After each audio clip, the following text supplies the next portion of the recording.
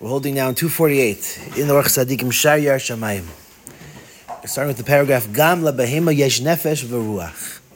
So we've been discussing the anatomy of a human being, about how we have different aspects, the different parts that make up ourselves, different parts of us that desire certain things, and it stems from, and some of them are positive, some of them are negative, and the neshama of a person is hafuch from the nefesh that is poil the nefesh habahamis. It's not necessarily, I'm using the terminology of the Tanya, but it's a very similar idea that we're made up of different parts, and there's competing values, competing parts within us. However, though, it says like this. He wants to zoom out a little bit and say, "V'gam behema yesh ruach nefesh v'ruach." When it comes to behema, they also have these separate elements within them. Ki behema misaveh kayasis k'mayada. Just like about an animal has an aspect to it that there's the pride, there's being the king, the master of the pride. There's having a turf. That's gaiva in its purest, most distilled form. An animal that desires and wants its area to be ruling over is no different than me, who wants to rule over you guys. It's the same thing. It's stemming from the same idea that there's a level of ruach that wants to be blown up and to be bigger than others.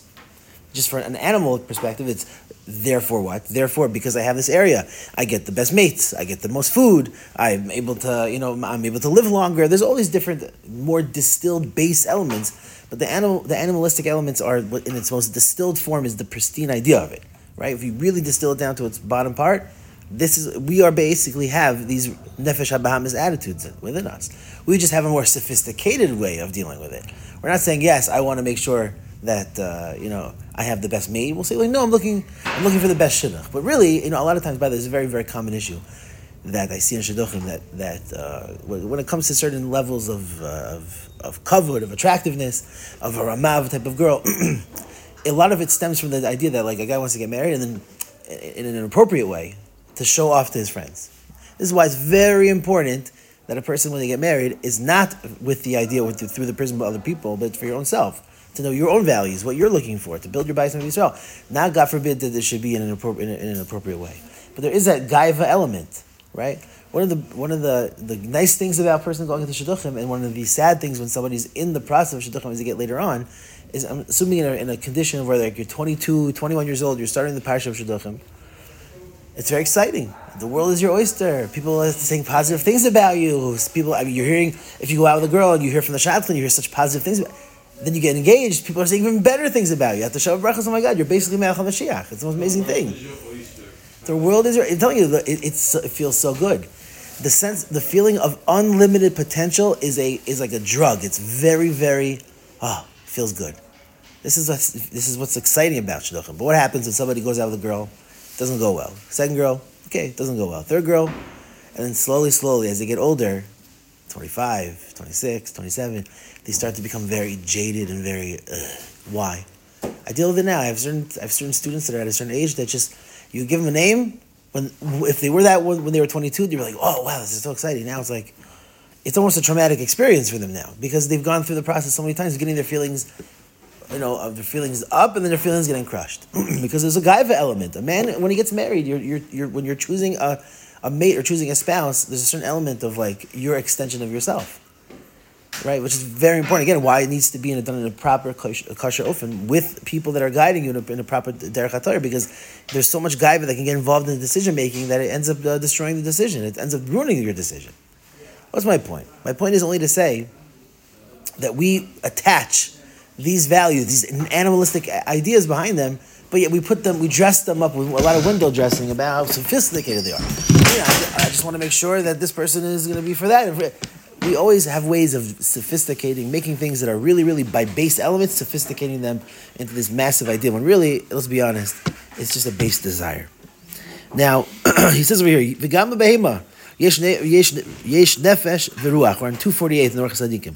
Ki ha-behema mis'ava k'eses k'mayada. Animal also gets upset. Adam, however, by human being, yesh lo neshama yisera. Human being has a neshama yisera.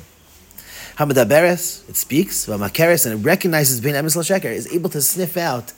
A cow doesn't care if Bessie next to him is being a little bit facetious or is being a little bit, backhanded swindler.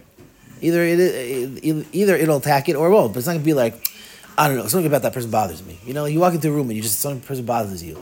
What we call I think that's like a very human experience that animals just don't relate to. An animal doesn't care whether the cow over there is stealing as cheating on his taxes. Like it bothers me. It bothers hopefully most of us because again we're people that we care. We have an neshama yisrael within us that desires emes and hates sheker. Ukeshiyamos haguf as yamos hanefesh hatayva v'nefesh haruach.